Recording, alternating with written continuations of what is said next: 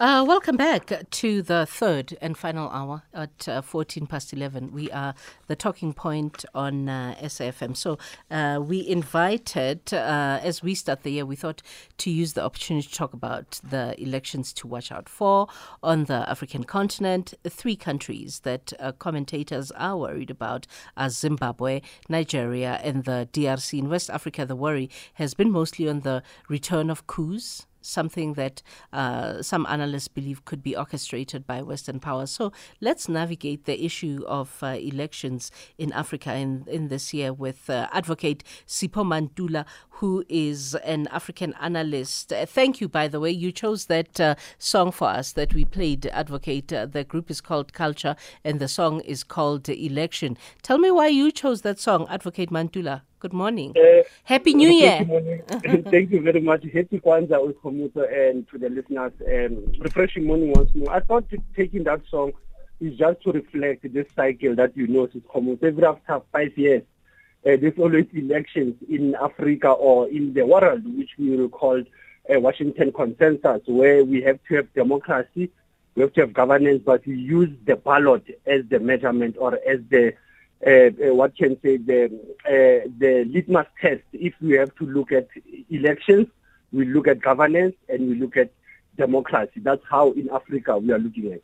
Yeah. So, let's go through some countries, Advocate. I think, in my introduction, one of the ones I mentioned is Zimbabwe. Why are people worried about, what potentially those elections will look like with Mnangagwa, 80-year-old Mnangagwa, wanting re-election?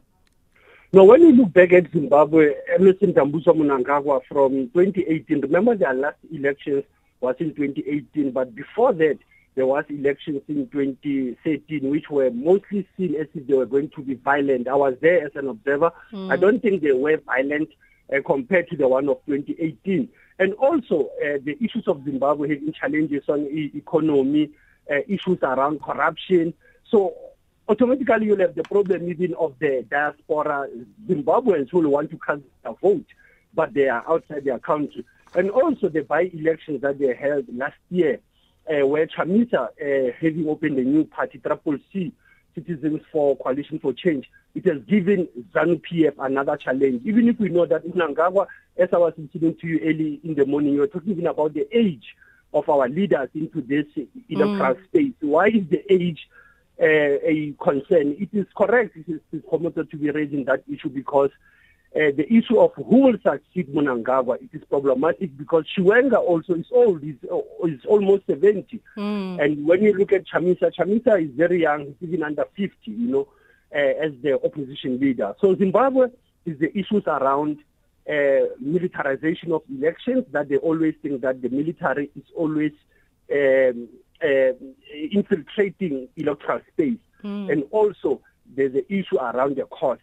Elections, there's a cost. They don't come cheap. They don't come cheap, correct.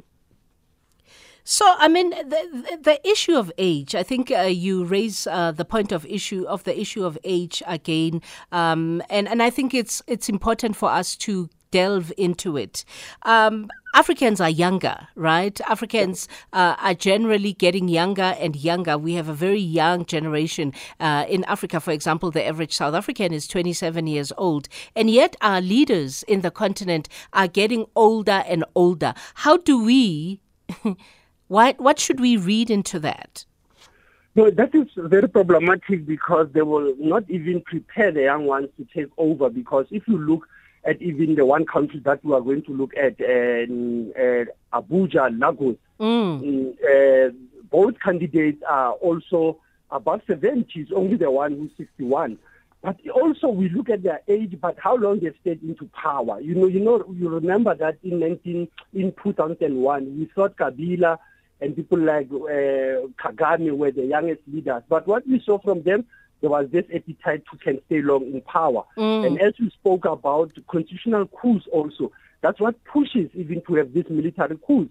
Because once you have a president like, I'll tell you, one of the longest serving presidents in Africa since 1979 is from Equatorial Guinea, Theodore Obiang Nguema, followed by Paul Biya from Cameroon since 1982.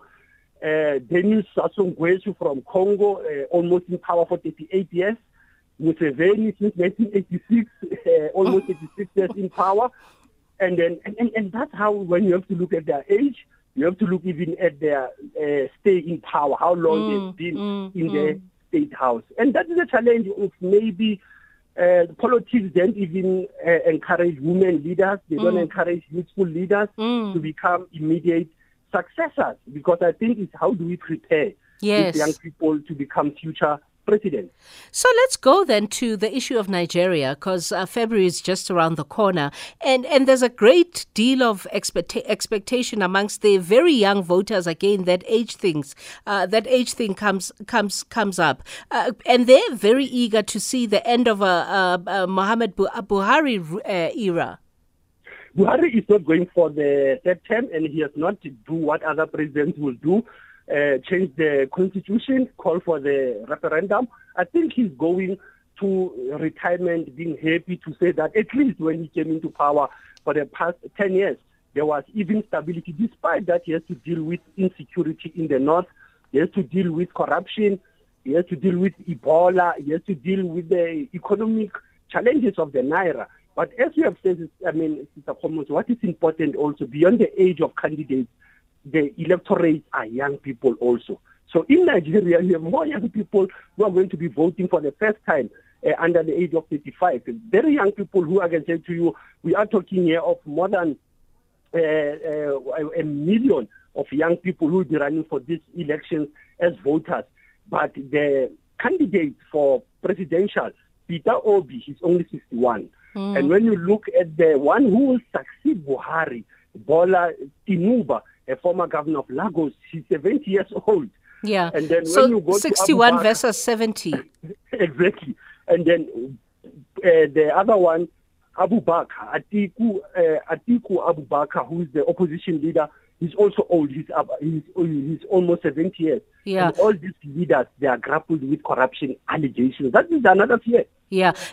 Please pause your thoughts and apply them to, the economic downturn that Nigeria faces and how that will impact the choices of that the voters will make. And you can tell me that when we come back, because I have to take a quick commercial break. We are in conversation regarding key elections to watch out for in Africa in 2023. And we're having this conversation with African analyst Adv Sipho Mantula. We'll be back in a short while. We're talking the year 2023 and the elections that will be ushered in our continent by the year 2023 with Adv Sipho Mantula, who's an African analyst. Nigeria is grappling, like most of us, an economic downturn and majorly heightened insecurity amongst its citizenry. How much of an influence do you think that will be in the decisions that people will make, the electorate will make when they go and cast their ballots next month? It is difficult because when you say Nigeria decides and you look at your presidential candidates, other analysts in that country since July last year, they were saying they don't inspire confidence because what they will do, those who will succeed Buhari, they will still have to smoke the poison chalice of structural issues of corruption, structural issues of managing the oil, the issues around the security of Boko Haram, but also to deal with their own challenges as the one of the largest economic powerhouse in the African continent, because they are still relying on the loans from China. They are still relying on loans from Russia. So if you look also, the global geopolitics are pushing even the voters either to abstain or not even, to have a voter apathy, if I can use that word. That you have more young people saying, but who will be the best candidate here? Because they are not dealing with our issues, immediate needs like unemployment. They don't deal with the issues of insecurity. They don't deal with corruption, because one of the leaders also, who's a presidential candidate, one of his chief campaigner was arrested last week, for corruption charges. So it already dampens the spirit of electorate. But as you know, African political parties, they have a way of influencing voters to be on their side. Yeah, and then Sierra Leone, and DRC? DRC, DRC go. I think in December, if my memory is serving me right, and the current president Tshisekedi has been in power since 2019. No, correctly. This is the second time where DRC is going for the elections. But one of the challenges is that he might be facing the same familiar faces, same voices. You think of Martin Fayula, who was one of the opposition leaders, Moise Katumbi. There was also lack of women candidates in those elections in 2019. Remember, there were delayed elections. Yes. In the DRC. They were supposed to be in 2016. They were pushed to 2018. Yes. And only in 2019. They ultimately happened, yes. So if you look at the elections of Congo, we are talking almost 11 months from now, December, when it comes next year, and this year. And my worry is that the Komodo, having been there before also, is the fear that they always want to have their elections during rainy season. And what is the challenge is that when you have to go to the rural areas, it's difficult to can deploy observers, difficult to deploy electoral ballots and other materials that are very critical. So I don't know why did they choose their electoral dates when they know it's a rainy season, and mostly it is a period where they are aware that the UN peacekeeping missions, they are active in that area. But DRC is having many challenges. They are having a conflict with their neighboring Rwanda as they are going for these elections. Tshisekedi is currently the chair of SADC. He might want to have a backup from the SADC countries in these elections, which automatically push South Africa to be an ally, because remember, we have assisted DRC since 2001, and we had our peacekeepers actually since 1998 in the Eastern DRC. We pushed the inter-Congolese dialogue in 2001 in Sun City. We also assisted them in the first democratic elections in 2006 and 2011. But the challenge of the DRC, I can tell you, is when you have a long ballot of presidential candidates. When I was in 2006, there were more than 80 candidates. So for now, I think there will be very few. Yeah. We have voice notes, Advocate. Let's hear what our listeners have to say. Thank you, KG, on this topic. On African leadership, KG, we need to break that cycle. African history speaks to a mind that is filled with fear. It has been made to think that it cannot make it. It cannot think. It cannot build a system. It was only educated to serve a system. We need to pull down those strongholds in the mind and to begin to build the African child. That African child can be a leader. They can be creative. They are brilliant. We begin to dismantle that way of thinking to prepare an African child for the future leadership. And I do believe that we have to begin here. This is Nikki from Bloom. Thank you. KG, this whole thing about age of presidents in Africa, I just wonder why they actually cling to power, because they don't get pensions, I don't think. And the moment they are voted out, half of them are probably assassinated so that they don't come back. Whereas in South Africa, all our presidents and ex-presidents all get pensions. I mean, David Mabuza stepped down, not going forward for the next election, and he still gets his pension of 2.3 million a year. So what's the problem? It's only in South Africa that the guys are financially secure. The rest of Africa, they get nothing. Hi, my sister. African leaders' age. It's only an issue when an African leader is old, like our dear President Emmerson Mnangagwa. But when it comes to their American leaders, it's not a problem. And the rest of the world, how old is Joe Biden? Why is it an issue when it is Africa? And to make matters worse, it's us Africans criticizing our own. Anonymous. Anonymous, for me, the way I look at it is I gauge it based on the age of the of the population of the African continent. Africans are younger and younger and younger. I know that Joe Biden is quite aged himself. I don't know, seemingly we're being criticized for criticizing African leaders, advocate on their age. For me, I base it on the age of the population.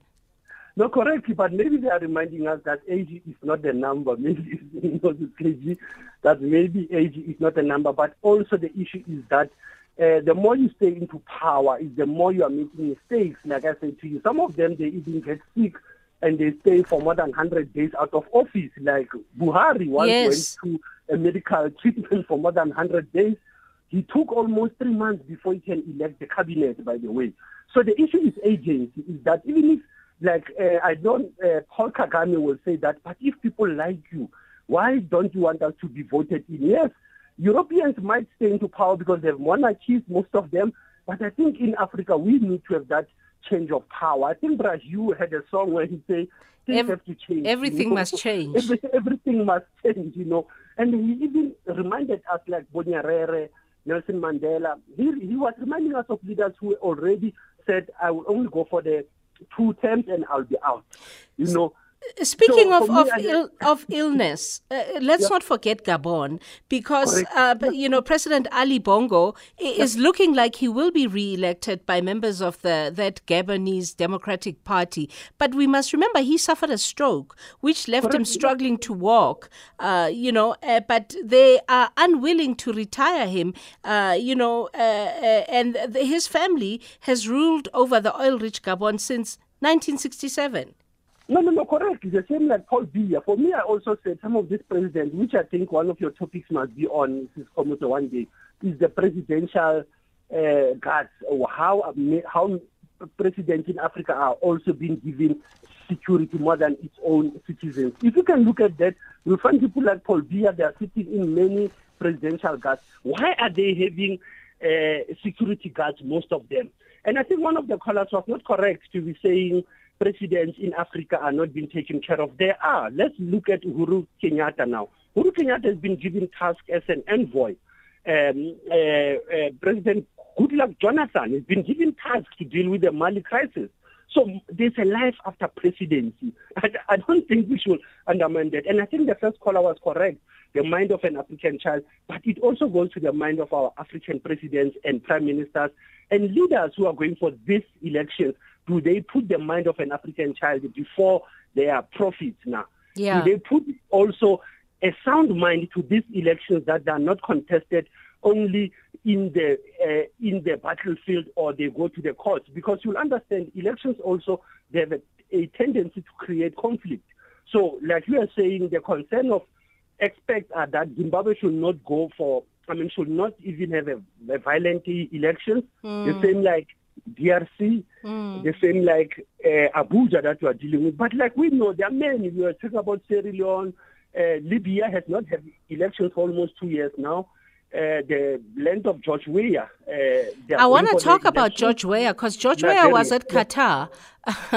He was on a spree. They were calling it a long-term spree of 40 days outside the country.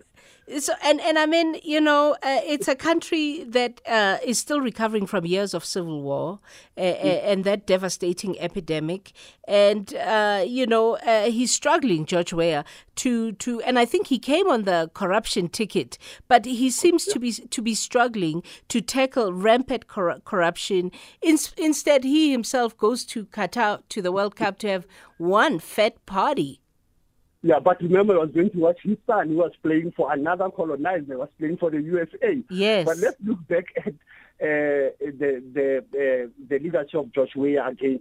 They are going for the elections, but they've been having challenges of civil war in that country, devastating Ebola epidemic. And like you said correctly, he has been failing to tackle corruption in that country. And rather, he has been going to COP27, Egypt, going to the USA summit, going to World Cup. But I think also that will be based on how will electorates judge him, how will they even assess his presidency as a former soccer player to become a political head of state. And that's how it is critical. The other country that we might have missed is Gabon, like we were talking about Gabon. Yes. Gabon is going for the elections. The family has been in power since 1967, by the way. Yes, remember we just spoke about yeah. the president having suffered a stroke, President Ali Bongo. Yes. Correct. Yes. And then we have Sierra Leone, finally, as you have said, also Julius Maada Bio expected to go for a second term. Also Sierra Leone, we don't expect a lot of violence, but also there's a high cost of living, issues around corruption. So all these elections is that you might have elections, but after elections, what next? Will they bring governance? Will they bring development to the people? I still doubt, because I've seen elections in some instances become selections. People select their friends, their families to get into power. Yeah, I want to play some voice notes, but I also want to your thoughts on the preparation, because South Africa is going on to preparation for elections itself in 24, which means this year our ears will be highly involved in issues of engagement around election, because they are going to go on the campaign, political parties in our country, to try and convince us to vote for them in 24. But as you apply your mind to that, let's hear some voice notes. My sister, the age of the population in Africa is roughly 27 on average, but must bear in mind that life is slow in Africa. In Europe and in America, by at 27, a person is already got a lot of wealth and assets. So life is very slow. You only begin to make money at the very end of your lifestyle. That's why leaders cling to power. Whether it's a president, minister, and whatever, you have to. And in addition to that, like the other listener said, there is no pension in most of these African countries. So the guy has to cling onto power until his last day on earth. Unfortunately, that's the way it is. We need to look at Africa on its own, not to look at Africa comparing it with other countries in the world. We are totally different. Good morning, KG. This is Simon here in Jamestown. This issue of agement of the leaders of Africa, I think most of the young people in the politics, they're busy with fighting with the opposition. What they do, they are not challenging the presidential seat. That's the only problem. Those old Mandalas, they are fighting for that seat, while us, we are busy fighting for our opponents. That's the only reason of our young men, young people. We are busy fighting for the opposition, because you can't see the old man B is fighting with the other, but us, we are busy fighting oppositions. That's all. We have to change our mindset. That's all. Hi KG, this is Jameson here in Cape Town. Happy New Year. Thanks for the topic. And I think to my point of view, the best way which is supposed to be done is like the parties itself in our perspective countries, they need to accommodate youth, so that they must actually be coming from the grassroots level, working with the elders, so that when time comes, they should also be there for the position of the president. But due to the monopoly of our politicians, that is why the youth are not taking part into that. But it's not. Had it been also the youth itself should also be have courage in themselves, so that they can actually stand and challenge those big positions. Because when you talk about age, you need also to be matured. Age is just a number, but maturity itself in mind, that's what matters. Good afternoon, my sister. Good afternoon, Sipho. You know what I see, why they are putting old people there to be presidents, is because they want to do corruption, whatever they can do. That president can't see anything, is old, can't take action. And I haven't seen a president who can fix a country or economy that in future he won't be part of that economy. So whatever the economy go, whichever way it goes, he doesn't care. Thank you. Usogese in KZN. Good morning, KG. Good morning, listeners of Radio SAFM. I wish you all a beautiful and successful 2023. Speaking of age, we need to realize also that our leaders start quite late in terms of leading. The only problem, when it becomes a problem, is when they only want to lead and not want to be led. So they must just learn the skill to listen to us as well, so that we can go forward, all of us. Thank you, Maria April, Springbok in the Northern Cape. Thank you, everyone, for your thoughts and your voice notes. Advocate, your thoughts on what they're saying and your thoughts on what also we should prepare ourselves for as South Africans as we get ready, of course, to go and vote ourselves in 24. Well, and thanks for those comments. I think they were mostly supporting what we are saying and also questioning us not to compare ourselves with the European standards. But I think coming back to South Africa, I was looking that, if you can recall, last year there was a meeting of many countries on the elections in the continent, in the world. And when I look at the current chairperson of the IEC, when we are talking about our elections coming 2024, he raised an important issue. He says that we can no longer focus on counting the numbers of registered voters and ballot papers.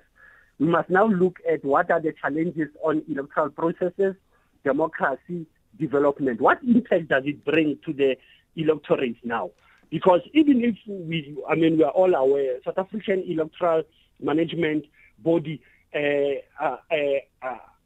it normally prepares 24 months ahead. But remember, in South Africa, we had this challenge of a legislation, which for the first time we are going to have independent candidates now contesting to become members of parliament. And that's how you could look at that. South Africa is having challenges of even voter apathy that happened in our local government elections. Might also be another challenge for us. Also, remember the Zondo Commission recommendation must be implemented. So some of the political candidates might be campaigning when actually they are waiting to be charged by the courts.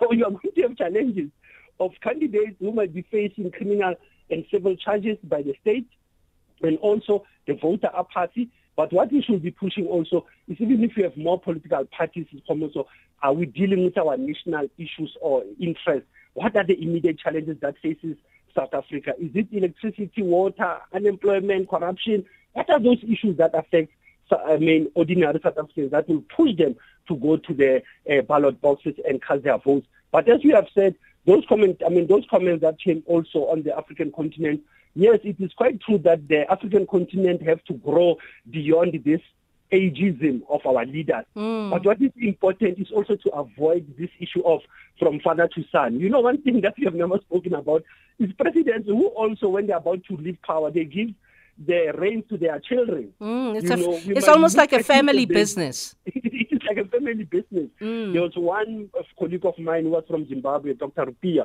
who used to say, in the name of the father and son. It seems that presidential candidates and leaders, they also, when they're about to leave power, they think their family will be the ultimate successors. And this is the challenge that we are facing. And finally, I think it's common. So like I said earlier on my introduction, the election cost in Africa is something that we have to deal with. Do we need to really have these millions and millions? Because Biden, that's what he did last month. Biden promised DRC a lot of money. He promised Abuja a lot of money. I don't think he has promised Zimbabwe, because he also put sanctions on Zimbabwe. So if you think of the election project, who's funding election projects in Africa? What is the interest that they are looking after? And that's how we should be able to assess it. And even our observer missions, whether it's AU or SADC, do they really observe elections, or are they what I call observer tourists in that country, rather than coming with a clear reports? Yeah. Thank you for your thoughts, and thank you for your time, Advocate. We appreciate it very much. Asante sana, Ralebo.